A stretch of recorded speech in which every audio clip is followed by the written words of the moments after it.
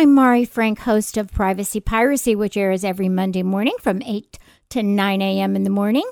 And I'm also pleased to present the weekly segment of Orange County Sheriff News and Safety Tips. And we are so pleased today to have Lieutenant Paul Fuzzard, who is in charge of the Community Services Bureau of the Orange County Sheriff Department, and he has been with the department for 24 years. Thank you so much for joining us, Paul. Very glad to be here, Mari.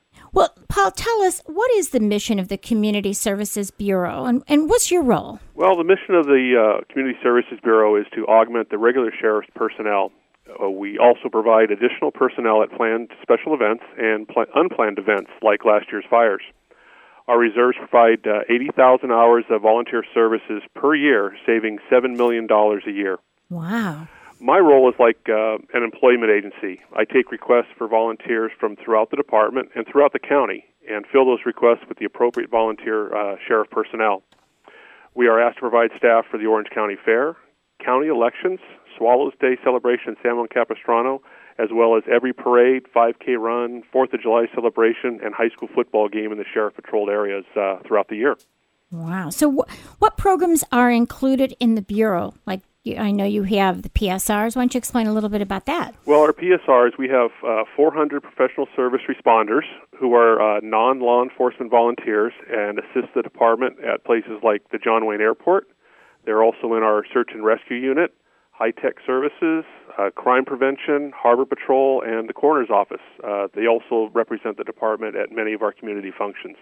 And you also have the Explorers. What are those? Our Explorers, we have about 180 Explorers. They're kids 14 to 21 years of age, and they get to learn about police procedures, leadership, responsibility, and teamwork. It's a great segue into law enforcement career for young kids these days.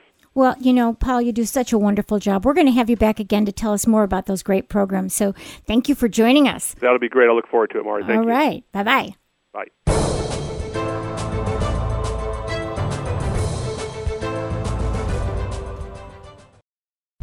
Weekly Signals. Join me, Mike Hasper, and Nathan Callahan for the best in reality-based radio. That's Weekly Signals. Check out the website at weeklysignals.com. The opinions and views expressed in this program do not reflect those of KUCI, its management, or the UC Board of Regents. To find out more about this talk show or other talk shows broadcasting on KUCI, log on to our website at kuci.org or check out the latest program guide.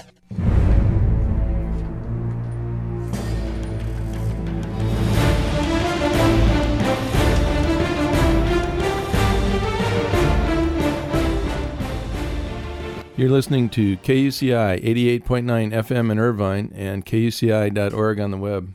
Welcome to Privacy Piracy. I'm Lloyd. I'm the show's engineer, and your host is Mari Frank. Mari's a local attorney and certified information privacy professional. She's the author of several books, including Safeguard Your Identity, From Victim to Victor, and The Complete Idiot's Guide to Recovering from Identity Theft. She's testified many times in Congress and the California legislature on privacy and identity theft issues. And you may have seen her on Dateline, 48 Hour, CNN, NBC, ABC, O'Reilly Factor, and many other shows, including her own 90-minute PBS television special, Protecting Yourself in the Information Age. To learn more about this radio show and our great guests, please visit kuci.org/privacypiracy. Hey, Mari, what's our show about today? Good morning. Well, we are sitting here at the International Association of Privacy Professionals in Washington, D.C., and we're so thrilled to again welcome one of our very favorite guests, our wonderful friend, Dr. Larry Poneman. For those of you who don't remember him, you should remember him. You can always go back to our website at kuci.org/privacypiracy and see and listen to his previous interviews. But let me tell you a little bit about this wonderful man who we're lucky to call our friend. Dr. Larry Poneman is a pioneer in the development of privacy audits, privacy risk management, and ethical information management.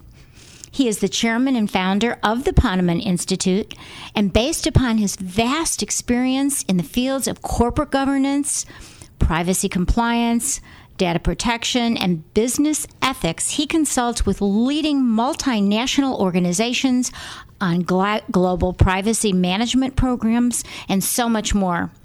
Dr. Poneman was appointed to the Advisory Committee for the for Privacy for the United States Federal Trade Commission and to 2 California task forces on privacy and data security laws.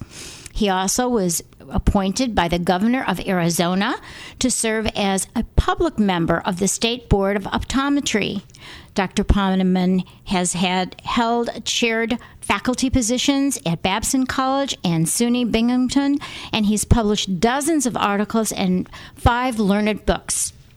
He's a frequent media commentator on privacy and other business ethics topics for CNN, Fox News, CNBC, CBS, MSNBC, The Wall Street Journal, New York Times, Washington Post, and so much more. And he's really graced us with coming on Privacy Piracy. So you can learn more about him and the great work that they do and the wonderful research studies at Poneman.org and also at KUCI.org/privacypiracy. You'll see his picture, and you will also see the more background about him, and also you can link to his website. So thank you, Larry, I know you're getting ready to go to London and you're getting ready for a speaking engagement today, so we grabbed you. So thank you so much. I am so delighted to do this interview with you. Thank you for this great opportunity, and you're definitely on the top list of favorite people, you and Lloyd. So well, thank you. Well, thank you. All right, so let's get started. Let's talk first about Americans' opinion about healthcare. That is a huge issue now. I know the Poneman Institute recently did a study about Americans' opinions on healthcare. How important was healthcare privacy to Americans? Well, as you probably expect, it's very important to Americans. We have an expectation that our medical information is sacred and that it's not going to leak out. It's not going to be lost. It's information that defines who we are in the physical sense. And so we really don't want that information to basically fall into the wrong hands like bad guys and identity theft criminals.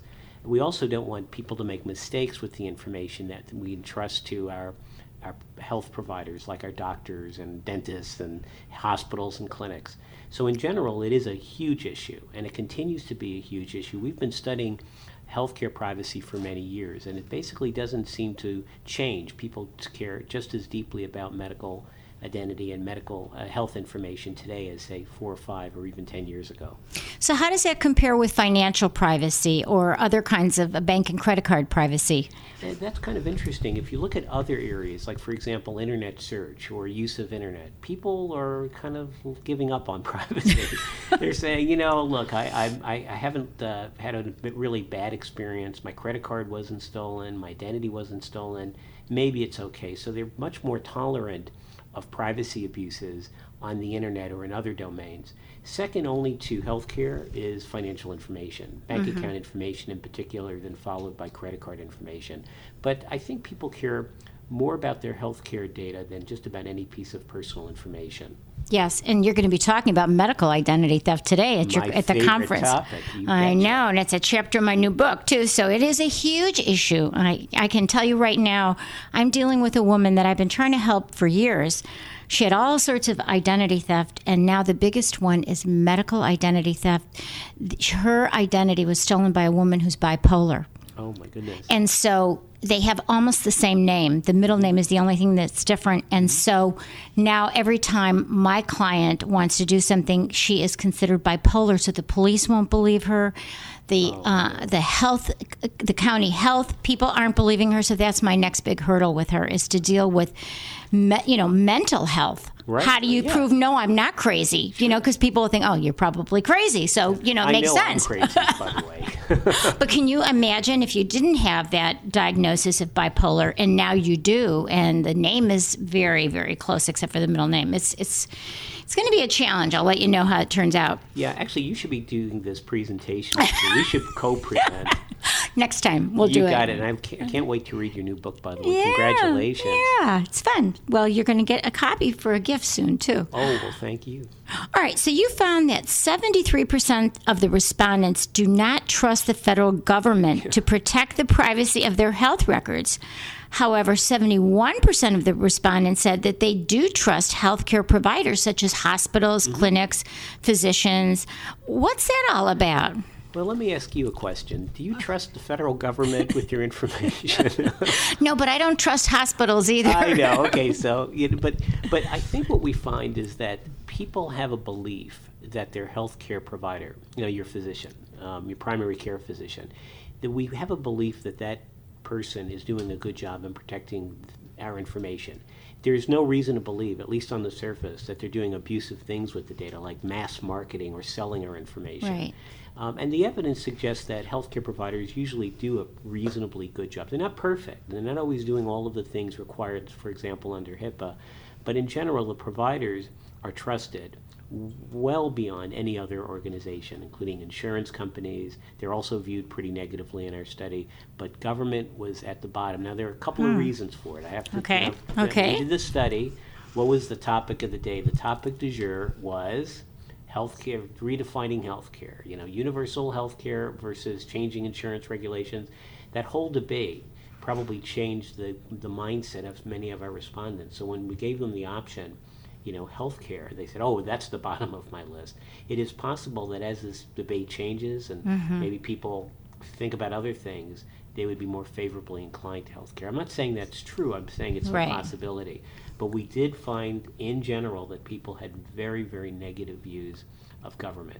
And, there are a couple of things, too. For example, one of the proposals to create greater economic efficiency in healthcare is to create mega databases. Right. And these massive databases might be controlled by Google or by maybe General Electric. Yes. And people, as they learn about this, are wondering, wait a second, that's my health data. Yeah. I mean, who's going to protect us? If someone hacks into this big monstrous database, number one, will we ever know about it? And number two, what's the remedy?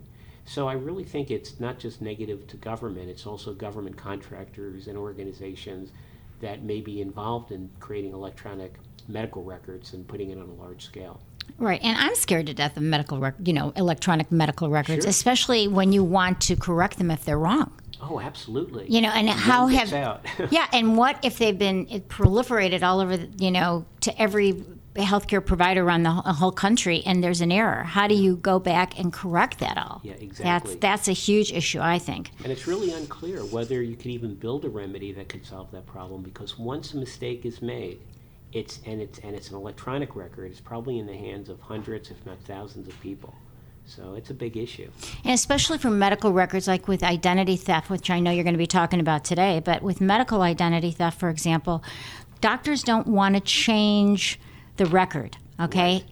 And a lot of it has to do with malpractice issues. They don't want to have that change because they're worried about, our liability later. Mm-hmm. But what if you have a blood type B and your imposter has a blood type O, or you're allergic to one medicine and they're allergic to another? I mean, what are the issues then, I mean, how do you correct this? Yeah, it is really a big problem. One of the things that we did in our study is we actually debriefed about 30 to 35 people that were in the category of medical identity theft victims. And the stories that they told were just unbelievable. Like, for example, as you mentioned, knowing full well that there was an error in the medical record. It was someone else's blood type, for example. Right. Or they were diagnosed with a certain disease like type 2 diabetes, and they were perfectly healthy. They couldn't change it. And their physician or the hospital or the provider basically wouldn't take any steps to change it. It was kind of like, we don't have a procedure for it, so you're just going to have to live with the consequences. And by the way,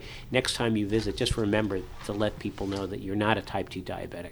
So if you're in a car accident, God forbid, or something happens to you, and you're unconscious, and there it is, your medical, because this person is a diabetic, we have to treat them a certain way. So these are huge problems. Well, in my book, in my chapter, I create I kind of forge my way through the forest, because I have gotten records changed, but it's been like pulling teeth to do that. But I have done that for clients who have said, wait a minute, I cannot have this record out there. Sure. And it's horrible for them. It's a huge problem. And I don't think it's going to get better in the short term, because we haven't built in procedures for this kind of crime. And the healthcare provider, they might say, well, how do I know you're telling me the truth? Right. How do I know the right person and you're the wrong person? I mean, it's crazy. But unless we build in procedures to get the healthcare providers to take this seriously and to make those changes and to have like we have in our credit reporting system. Right. We need it. Yeah, exactly. Thing in healthcare. That's exactly what I recommend, is that we need that kind of but again, then you have these mega databases again, and often those are not correct, and at least we have a mechanism for correcting them. I just want to say Susan Jason, who also is with the Poneman Institute, just joined us, and I just want her to just say a quick hello, because we love Susan, and we're so glad that she's here. Just say hi. Oh, hi, Mari. Thank you so much for having us here today. Well, you guys do such great research and work so hard. We're always so thrilled to have you again. Thanks, Mari. So you found that American attitudes toward the federal government controlling and accessing health records were fairly negative. Very negative. Very negative. And then, interestingly, you found that 84% of Americans polled were not aware that the U.S. government is considering a national database for the health records. And the other 16%, they were lying. They just said they knew when they didn't. It was like, what? What are you talking about? Like, exactly. When we debrief people, they didn't understand what is really going on. And then you said 75% of respondents think that the creation of a database containing American health information is a bad idea. Yep. So what's with all this distrust anyway? Well, it's funny. The results of that survey created some controversy with Health and Human Services. I don't want to pick on specific people, but we got phone calls. Wait a second, it's a great idea. Think about the economic efficiency, how people will be better off, how we'll be able to access records in a nanosecond. Now you have paper files and they may be lost or what. And they're right. You can come up with 1,000 good arguments. And they talk about Katrina, or they talk about, earthquake. Like, sure. Oh my goodness, it would be great. Volcanoes. In Iceland. Exactly. Right. They say, it would be great. You have it up in the clouds, so wherever you are, you can just grab it down, right? Yeah, but see, the problem that you have is we have a lot of concern about now we have all of this data in one place. Yes. Now, in theory, if you have a government that you trust, maybe it's okay. But if you have a government that's not trusted completely, suddenly you have a potential nightmare, right? Because that's the information that defines who you are. Exactly. And you don't want your neighbors, if you have you mentioned bipolar, some form of cognitive or mental illness. There are HIV or type 2 diabetes, using that example again. These are private issues for people, and we do care very deeply about our health information. We don't want our neighbor to know necessarily. Right, exactly. Especially if you have a neighbor from hell like I do, but that's another story. So who did Americans feel have the right to access these records in the national database? Who do they think that should be able to access this? Well, they think they should be able to access, which makes sense, right? Yes. I mean, you want to be an informed patient. You want to be able to see your record, and you probably want to control it to some extent. Definitely your healthcare provider, though. See, that's that trust issue. They want their primary care physician or their clinic or doctor's office or dentist. They want those folks to be able to access it for purposes of treatment. And we all want to do that. Sure. I went to a dentist that just about a week and a half ago that I was recommended to go to, and I thought that I just had a little problem, something between my teeth.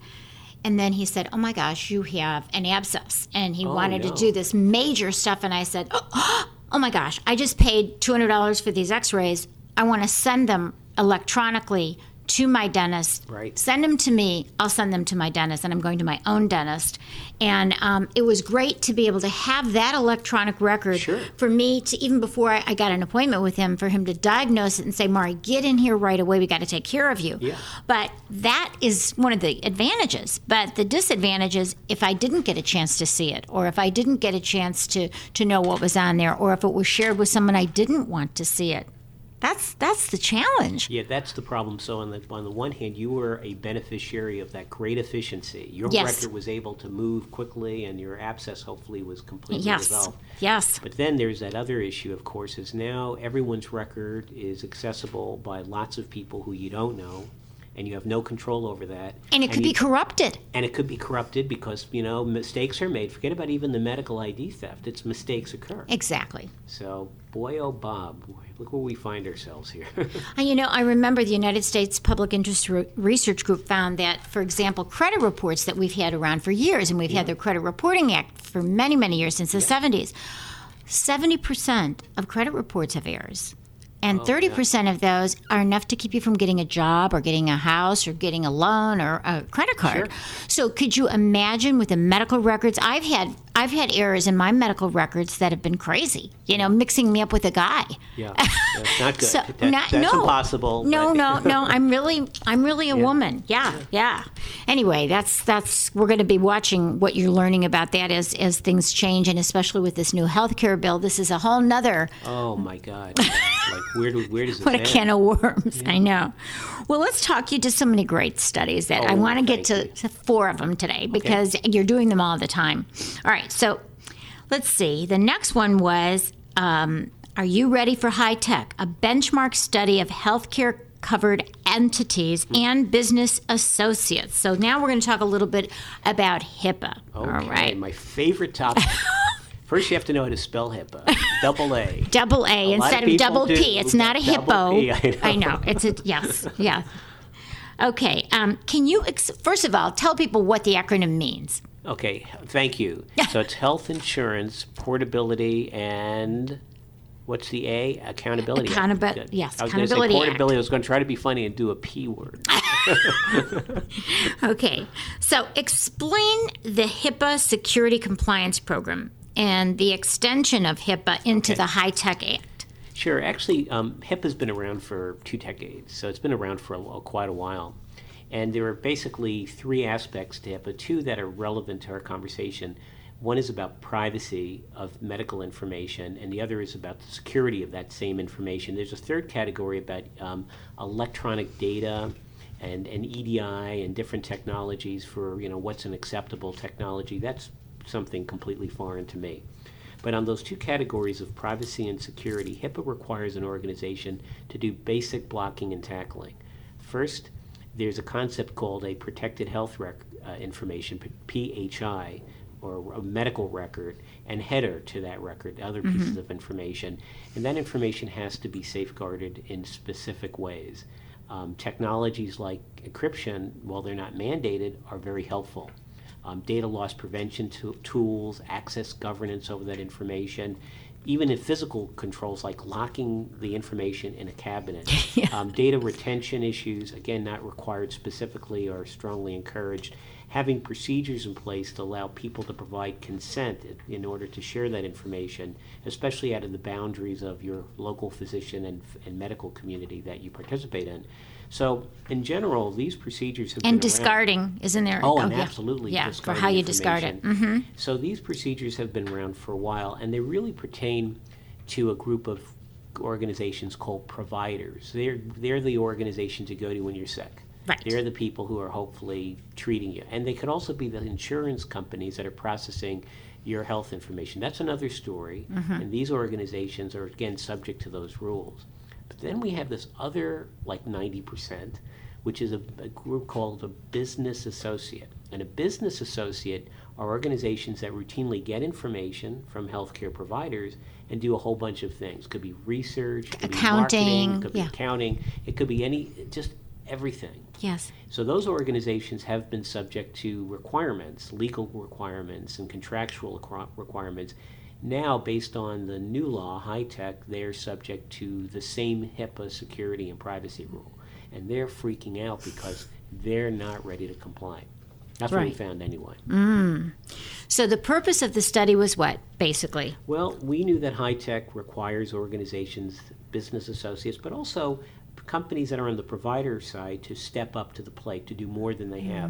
You have to remember, HIPAA, even though it's been around for a while, I can only count a handful of enforcement actions with serious consequences. Like a $70,000 fine when you're a $25 billion organization is laughable in some cases. And under HIPAA, there's no private right of action. So if you're an individual and let's say somebody became a victim of a medical identity theft or something, you really have no private right of action under HIPAA at all. Absolutely. Or if there's been some big breach or something and you've been injured in some other way, there's no private right of action. So that's another reason for no enforcement. You got to have the Department of Health and Human Services who enforces it, or attorney generals, right? Right. It's a federal agency, so that's a big problem too with no enforcement. Problem. The little guy is basically not going to have his or her day in court. We Exactly. know that. And so organizations haven't really been doing a great job, and enforcement has been really mediocre.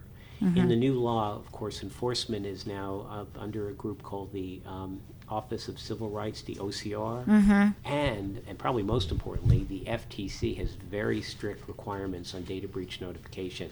And if you are viewed as kind of a sloppy organization, you could have huge, monstrous fines and reputation damage. No one wants to be on the wrong side of the FTC. Right. They are the regulator of consequence. Yes. And they're now involved. So I think that's where it's good, but they don't have the resources. No. So they're only going to get the big guys that are going to have some splash, in the press. Yeah. So the little guy isn't going to really get it unless they're really egregious. Yeah, I think that clearly the state's attorney generals will probably be more active as well, but I agree. There's still not a huge army is required to make sure that companies are complying. Right.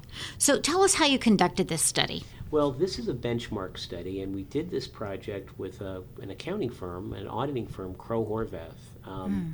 And Crowe Horvath is pretty actively involved in the healthcare industry, and with their help, plus our network of organizations, we were blessed to get 70 participating companies. We went to hundreds and maybe they thousands. said no.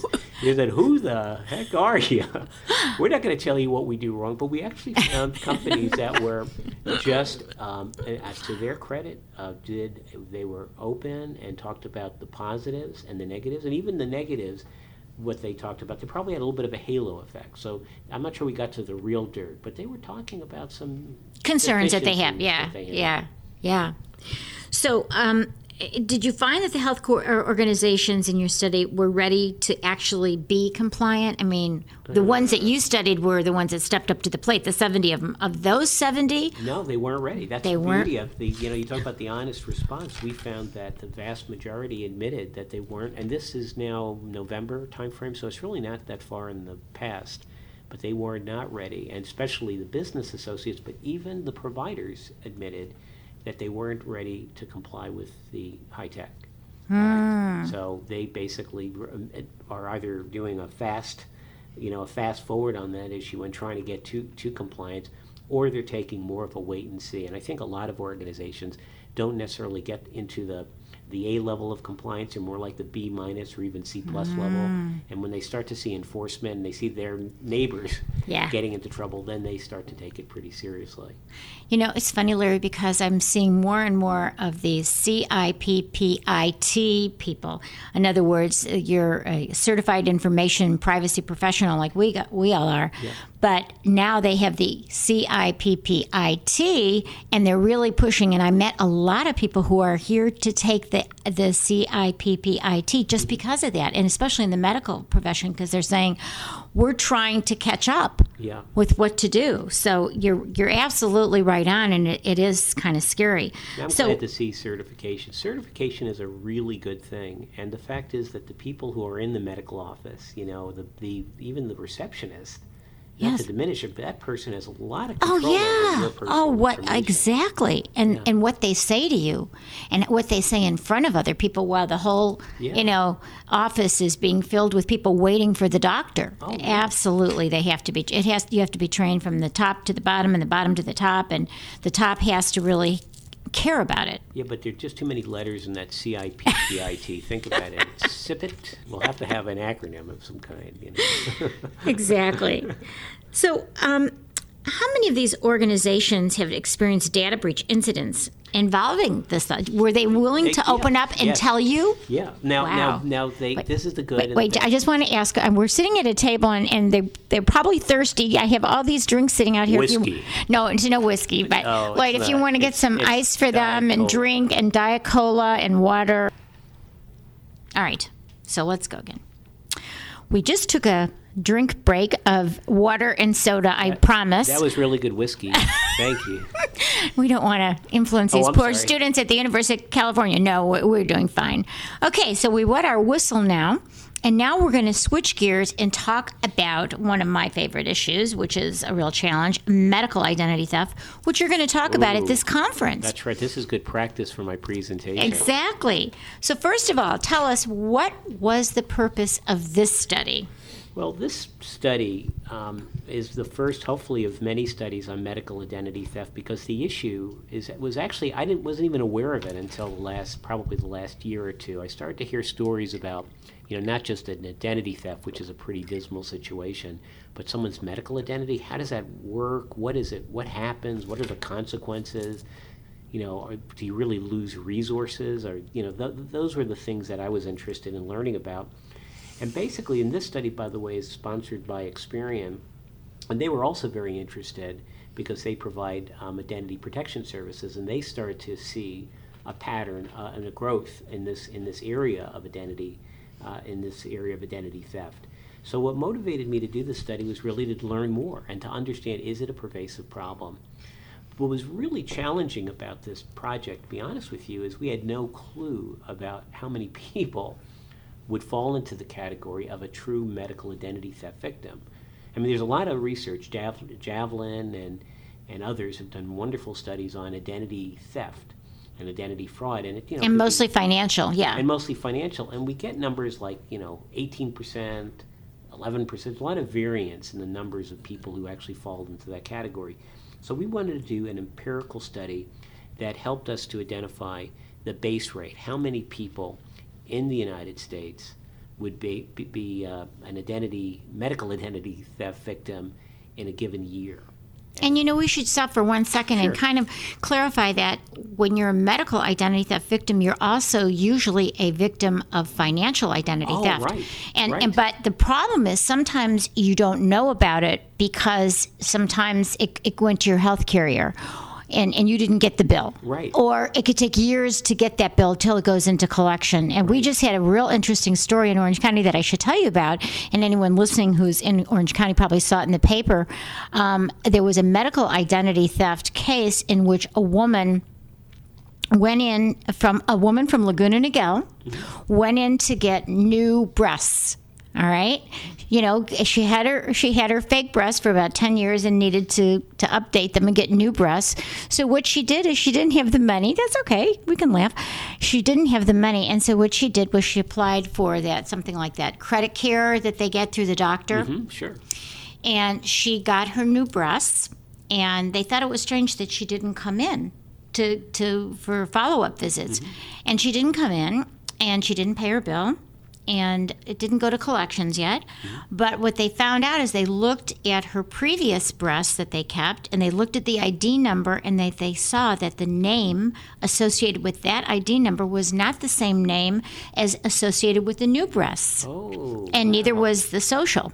Yeah. So that's how they found, and she now actually is going to go to jail. Mm-hmm. So that was an interesting case where the woman who's got these new breasts, okay, the victim didn't even know about it yet. Right. It hadn't gone to collections, and it was just lucky that they thought it was strange and they did some research themselves. So yeah, we saw in doing our study, we debriefed about 35 or 40 people out of the 716 people who participated in the survey to do a deeper dive to really try to find out what happened. And there were some incredible stories.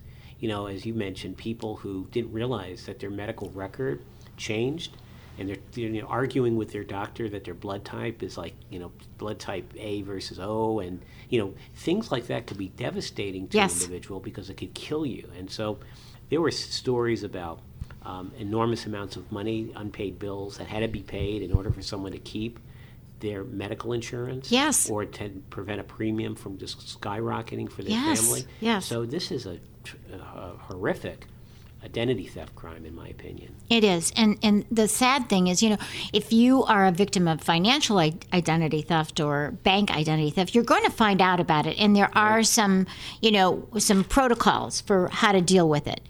That's the problem, is that, first of all, you don't find out about it maybe for years. Exactly. And second of all, the protocols aren't there. And that's why I actually created a protocol in my book, because the protocols that I found weren't really effective. So I'm saying, look, take my book. If you're a victim of medical identity theft, take my book, because something in writing has legitimacy, and try and use this to get the things changed, because that's what works for me. But it is a huge problem. Yeah, it really is. So let me ask you something. What percentage of your respondents experience an identity theft crime, and what percentage of the identity theft crimes involve the medical identity theft in your study? Right. Now, in our study, what we basically conclude, about 9% of the respondents said that they or their spouse or their family member experienced an identity theft crime. Mm-hmm. We believe our number is actually a conservative number. So if you compare our number to some of the research conducted by Javelin actually reports a higher percentage. If you actually take one number and multiply it to a couple of other numbers. They're talking like 11.5 million or something. But we're in the ballpark. Right. And of the 9% of people who are identity theft victims, of that 9%, 5% of those folks, between 5 and 6%, are true medical identity theft victims. We know our number is an underestimate. We want to be conservative. We don't want to say the sky is falling scenario. Sure. So we actually implemented screening criteria that made it actually pretty tough for someone to be a true medical identity theft victim in our sample. But we think it's probably about 5 or 6% on the low end. It could be maybe as much as 6 to 7% of the total identity theft number. And if you compare it to a base rate to the population, it's probably going to be about 0.5%. So it's in terms of numbers, if you look at that, you say, well, that doesn't seem like much. It's a small number. Multiply that by the number of adults in the United States. Multiply that over time. Multiply that by the potential costs associated with it. It becomes a pretty significant chunk of change to the country, to our economy. Yes, and they can't find out by just looking at their credit report. They may see a collection account from a medical. That would be a way for them to find out. They could find out that way. But if it hasn't gone to collections, or some doctors don't send things to collections, that could be, or it could be much, much later that it goes on, so they won't find out that way. It's not like you can look at your credit reports. No. And your Medical Information Bureau, which you can get a free disclosure from the Medical Information Bureau at MIB.com, that doesn't show unless there's claims for insurance. They don't report everything. Not everybody does. Yeah, it's not the same thing like the credit reporting system. Yeah. So how did your people find out? Oh, gosh, there were a number of ways. You mentioned about collection. Maybe they learned about it when they were looking at their medical record. Maybe they learned about a data breach and they actually did their own inquiry, and they found out that the data breach did result in some data loss. Maybe there was a renegade or rogue employee, like the receptionist from hell. Right. And then the crime was revealed, and you just happened to be in the same office, and you realized it was also your record was at risk. So there was definitely, and then the insurance company, of course, if they were suspicious, like the case of the breast issue here. Right. Something like that usually triggers the individual to do something, and they might, in fact, discover that they were, in fact, a victim. Mm-hmm. So what were the consequences of medical identity theft, and what was the average cost to resolve it? God, it was enormous. Now, you look at a medical bill, and it could be more expensive than our home. You're in a hospital for 2 weeks. Hundreds of thousands. Yeah, in one case, one of the respondents to our survey that we debriefed talked about a situation where an individual was in a car accident, had the medical card of this individual, that's another story, actually was treated in the hospital from intensive care, and then through recovery, it was 2 weeks, and it was almost $100,000 charge. And this guy just leaves town.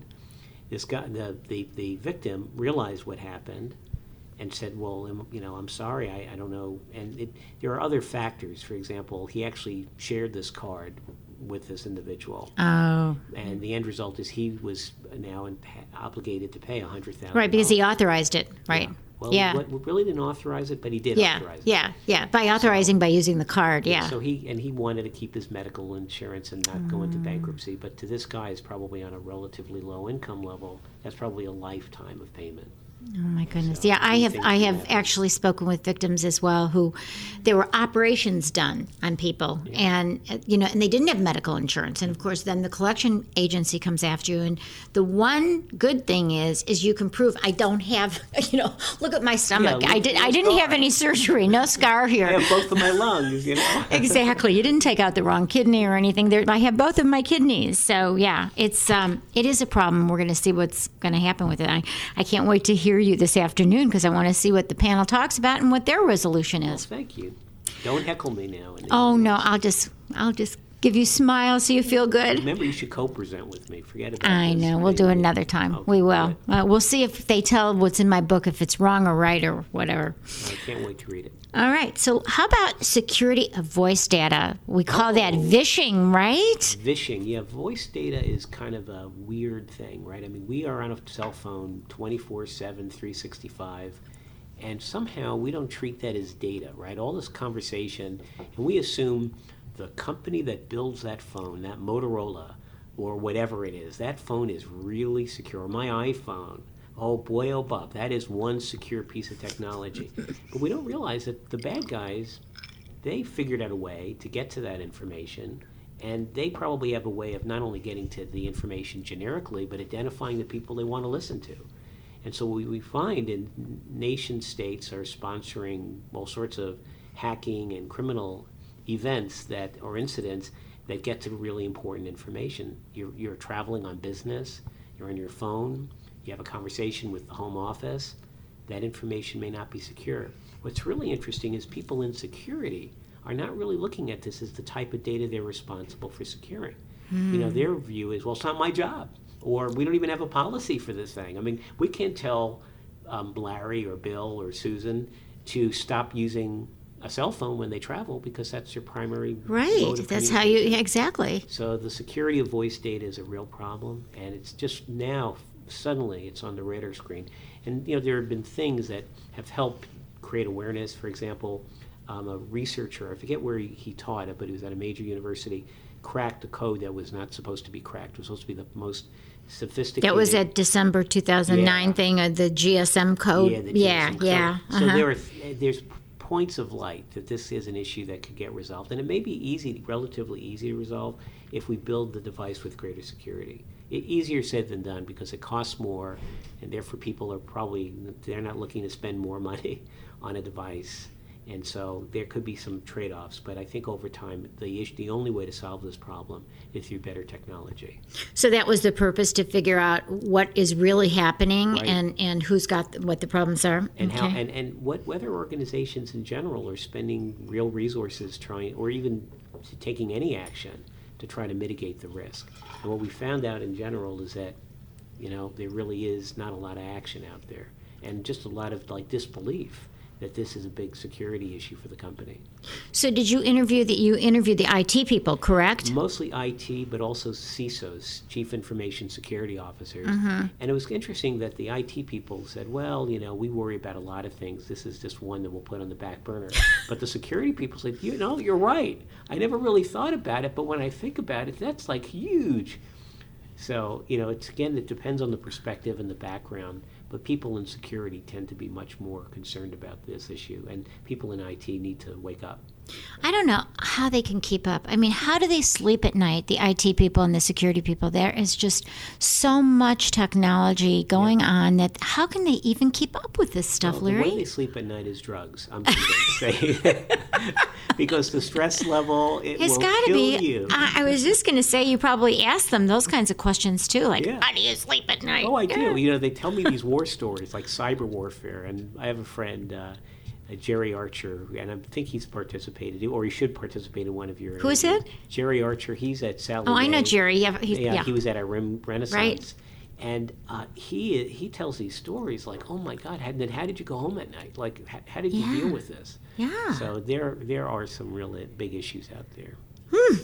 So, what did the IT practitioners believe was the method most used to intercept security secrets? That were going on in these cell phones. In some ways, it was basically just bad control over all communications. One of the common vehicles, believe it or not, are these 800 numbers or 866 numbers. These bridge, like we just have our own bridge number. Yes. And so, in a code, and we just use it generally for meetings. Yes. And someone says, hey, I really want to intercept a meeting that Mari is chairing, so I have the code. And they just listen. And if you don't read the statement, because maybe it doesn't even go to you, it goes to someone in the purchasing department, there it is. There were like 11 people on the call. Well, but I only had 8. Or the other 3. So, there are those kinds of stories. It's not as high tech as you might think. The Chinese, not to pick on China, the People's Republic of China, there were pieces of information, evidence, that a lot of secure communications around sales, around technology transfers, around corporate intelligence, a lot of this spying information was leaking out.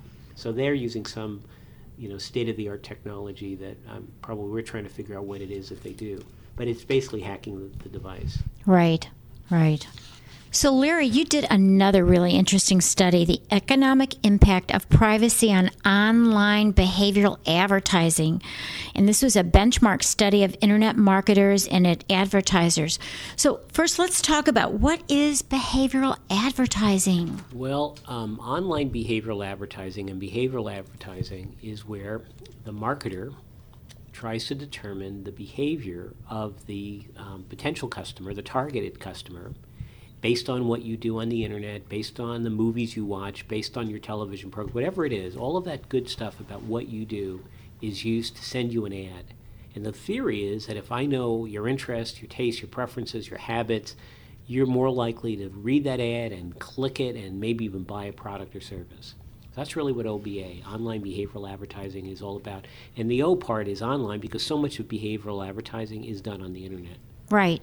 So we know a lot of the benefits. Let's talk about the benefits and the burdens. Yeah, the benefits are great. If you have an interest in, say, piloting, I like to fly planes. Yes. And I get an ad for, a device that I need. And or a new plane that you want to buy. Oh, definitely a new plane at a 20% discount. Right. I'm there, baby. But the reality is that when you do that, you have to do it on the basis of information. And some of that information may be information you think is too sensitive. And being a pilot isn't too sensitive. But say religious background preferences, sexual medical stuff. Medical stuff. Yeah. That might be stepping over the line. So, I get my ad for Viagra, and I'm not happy when I, even... Not me. No, but those things are private, and you definitely do not want an advertiser or a marketer to be getting information that you view as too sensitive from a marketing perspective. Maybe perfectly acceptable for your physician to have that information, but for a marketer or an online advertiser to have that data may be stepping over the line. So that's the problem. Where do you balance between the great ad that you're going to find useful to the ad that may still be interesting to you, but you stepped over that proverbial privacy line, and this is not something you're willing to accept. Right, and I remember there was a time that a woman had lost her baby, like SIDS, and then she kept getting advertisements for baby stuff. Oh, yeah. So that's just an emotional upheaval to get that kind of stuff. So those are some of the challenges with this online behavioral advertising. So what was the purpose of this study? Well, this study is kind of an interesting study. Everything we do, I think, is interesting. It is interesting. This is really interesting because this was a conjecture that we had. We believe that the noise, the regulatory issues around OBA, online behavioral advertising, has created a lot of uncertainty in the minds of marketers and internet advertisers. Because people talk about OBA as being the greatest thing since sliced bread, so that's the good, but the bad is, well, they're not using it as extensively as they might. So my theory was that marketers were not using it because of privacy fear. They wanted to do it, they wanted to use it, but they decided not to, or someone in their company said, you can't do it. And we asked them the question. We did a whole bunch of questions that led to that question, and we found that privacy fear had a huge effect on their use and acceptance of OBA. So who did you interview for this? For this study, we interviewed both marketers, marketing leaders, people responsible for internet marketing primarily, but sometimes even the CMO in some smaller size organizations. But we also looked at internet advertisers, people who are in the business of creating the methodology for OBA and actually sending and circulating an ad on the internet. But the key variable is that we absolutely found out that these people did care deeply about privacy and did not want to step over the line because they understood. It wasn't because they care about privacy. I think they do. But they also realized by being viewed as privacy evading or a problem in a privacy sense, they would lose market share, that it would be a big turnoff to their customers. So that was their fear. If they could overcome that fear, they would in fact use more OBA. And what happens as a result, and this is what we document in the paper, number one, they would have greater efficiency in marketing because OBA does lead to better advertising. And in fact, they measure on average about 1.5 times greater efficiency in marketing than an ad that's just generic, not targeted. Right. So it's a huge improvement.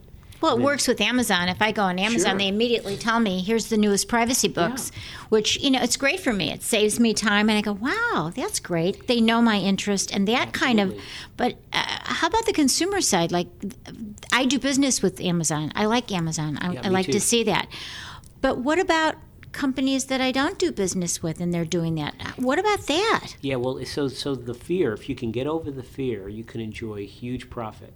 And that's the good news for marketers. But getting over the fear means that they have to do a better job in not necessarily collecting the stuff, all the stuff that they can use to identify you. There might be sacred, maybe health information is sacred. It should not be used for marketing. So they need to have restrictions in terms of what's acceptable or not acceptable. They also need to know their end customer better. They need to know that some people do care deeply about privacy, and maybe those people aren't going to receive the perfect ad. Even if you're going to lose some revenue, it may be a good idea to lose a little bit than to lose it all because you're viewed as a privacy bad guy. Mm-hmm. So I definitely think that organizations still have a ways to go before they come up with that right formula. But definitely there's money on the table right now. Companies are losing potential revenues because they're not using OBA to the fullest extent possible. Right, but they have to do it ethically. But they have to do it ethically. There's no way to do it successfully without being transparent, good disclosure, and providing consent to ultimately to the end. Right, and hasn't there been a lot going on with the Federal Trade Commission in this? Yeah, and so I guess they're worried about regulation as well. Well, the regulatory issues are huge, right? You don't want to be not only viewed as the bad guy in a reputation sense, but the FTC's bad guy. Remember, we talked about regulation. Exactly. And the FTC is very active looking at these issues, and I know there's a potential litigation against companies like Google and others that are big in this industry. And I'm not saying they're doing anything wrong, but the FTC and other organizations are going to be spending a lot of time focusing on abuses in OBA. So what is your recommendation for businesses? We sit here on the campus of the University of California. Sure. We have a big business school. We have a lot of businesses that drive by. So what should they be thinking about when they're considering online behavioral advertising? Well, first thing is, if OBA makes sense for your organization, if internet advertising makes sense to your organization, you want to look into it. It basically does work, and it does create great revenue potential.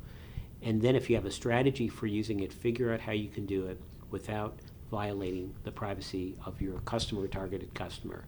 It's a two-step process. First, you have to believe that it could improve your business, and I think it will in many cases. And then B, come up with a formula. Good transparency and disclosure and consent. Give people the opportunity to say no. And I think if you do that, 99% of your problems won't be a problem. And Larry, I like it when they ask me first, even besides saying no. I like it when they say, would you like to get... I love when they do I that. love that, because there are some companies I want to know, especially if they're going to give me discounts. Discounts are good. Seriously, that's a great thing. I mean, I get discounts from certain companies that I love to do business with, and Aaron Brothers Art Mart, they said, do you want to get discounts? Do you want us to behave? We know what you like. And boy, I get that 20% off, and I'm a happy camper. I know. I like to get my hunting supplies that way, 20%. And you're piloting stuff. My piloting. By the way, I'm not a hunter. I won't tell the audience. I know, that. but Lloyd is. So he wants to go hunting over there in Michigan with you. Yeah. Exactly. But I'm a fisherman. I'm a fisher. Yes, and he likes to go fishing too. That's cool stuff. And we're going to take you deep fishing. Sea, marlin fishing. Well, we don't have too much marlin, but we have big sharks, and we have halibut, which I like to eat. I like to eat halibut. I like to eat halibut. That's what they're doing right by our boat. So. Great. Anyway, it looks like we are out of time, but we love you so much, both you and Susan Jason. You guys are terrific. Thank you, Mari. And we look forward to, again, interviewing you very soon about the next benchmark studies and learn so much from you. You are wonderful. This has been a great interview. Thank you so much. Thank you so much. It's fun. We're signing off here from Washington, D.C., and join us again next Monday morning, 8 to 9 a.m. Thank you. Bye. Bye-bye. Stay private. The opinions and views expressed in this program do not reflect those of KUCI, its management, or the UC Board of Regents.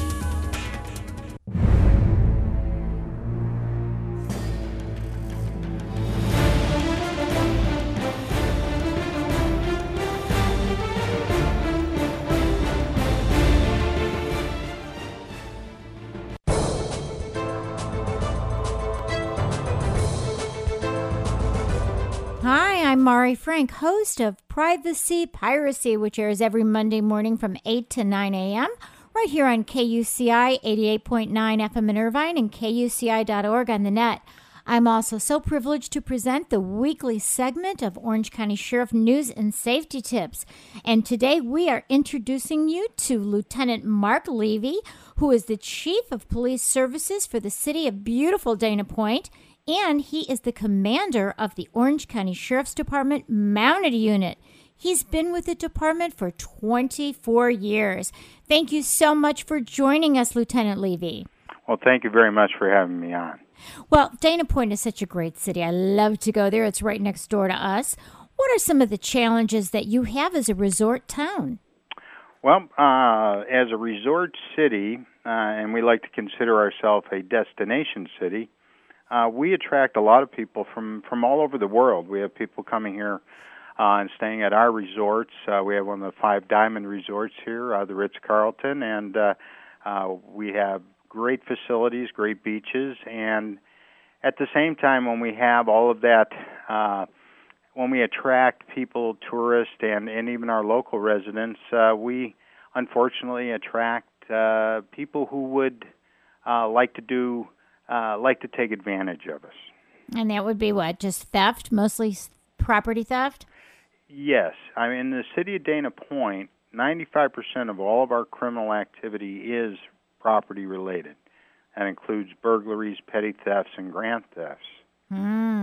So what are you guys doing about it? I hear you have a great new program. Well, we really do, and we're really hoping to reduce the amount of crime here in Dana Point, and we're really looking for our community members to help us. When we look at our numbers, we know that 40% of that 95% theft rate is dealing with vehicles, and this is people taking items from vehicles, not actually auto theft, but people getting into vehicles and actually taking cell phones, laptops, incidental items, cash, wallets. We have a wide variety of things that get stolen. Of those vehicles, 48% of those vehicles, almost half of those vehicles, are left unlocked. Oh, my goodness. So we've provided an environment where we're attracting people to come to our city and simply walk along and check door handles. And as those door handles respond and the vehicle is open, they have the ability to go inside and peruse your belongings and take those things that they think are going to be valuable in some sort of a resale. And so if we can eliminate that, if we could just eliminate that 48%, if people would just lock their cars, and our program is called Hide It, Lock It, or Lose It. We need people to take and put their items of value out of sight. Because when people walk by, when people that are intent on stealing something from vehicles, they're looking in the vehicle. They want to see what's in there. The second thing they do then is they check the door handles. If the vehicle is, even if there's something attractive inside and the vehicle is locked, it's highly likely that they're going to move on to the next vehicle. So if we can get our public, the citizens and the visitors here in Dana Point, to simply put their valuables out of sight and lock their vehicles, we could save probably almost 7,000 man-hours every year that we expend on this highly preventable type of crime. And that translates into about $300,000. Wow. And you think value. about it. Yeah. And also, if people have their laptop there and it has sensitive data, you're also preventing identity theft. So hide it, lock it, or lose it, right? Absolutely, ma'am. So give your website, and we will have you back next week. Great. We have hideitlockitotloseit.org. It's all one word. If people want to locate it, they can either go to the cityofdanapoint.org, or they can go to the Orange County Sheriff's Department.org. Each of those sites, or directly to the Hide It, Lock It, or Lose It site, can get them in. We also have a program that we're launching. It's more youth-oriented, and it's called Schwazuki. Oh, cute. Well, we'll look for that at the website. Lieutenant Mark Levy, you are wonderful, and we so appreciate you. We'll have you back next week. Thank you. Thank you very much. Okay, bye.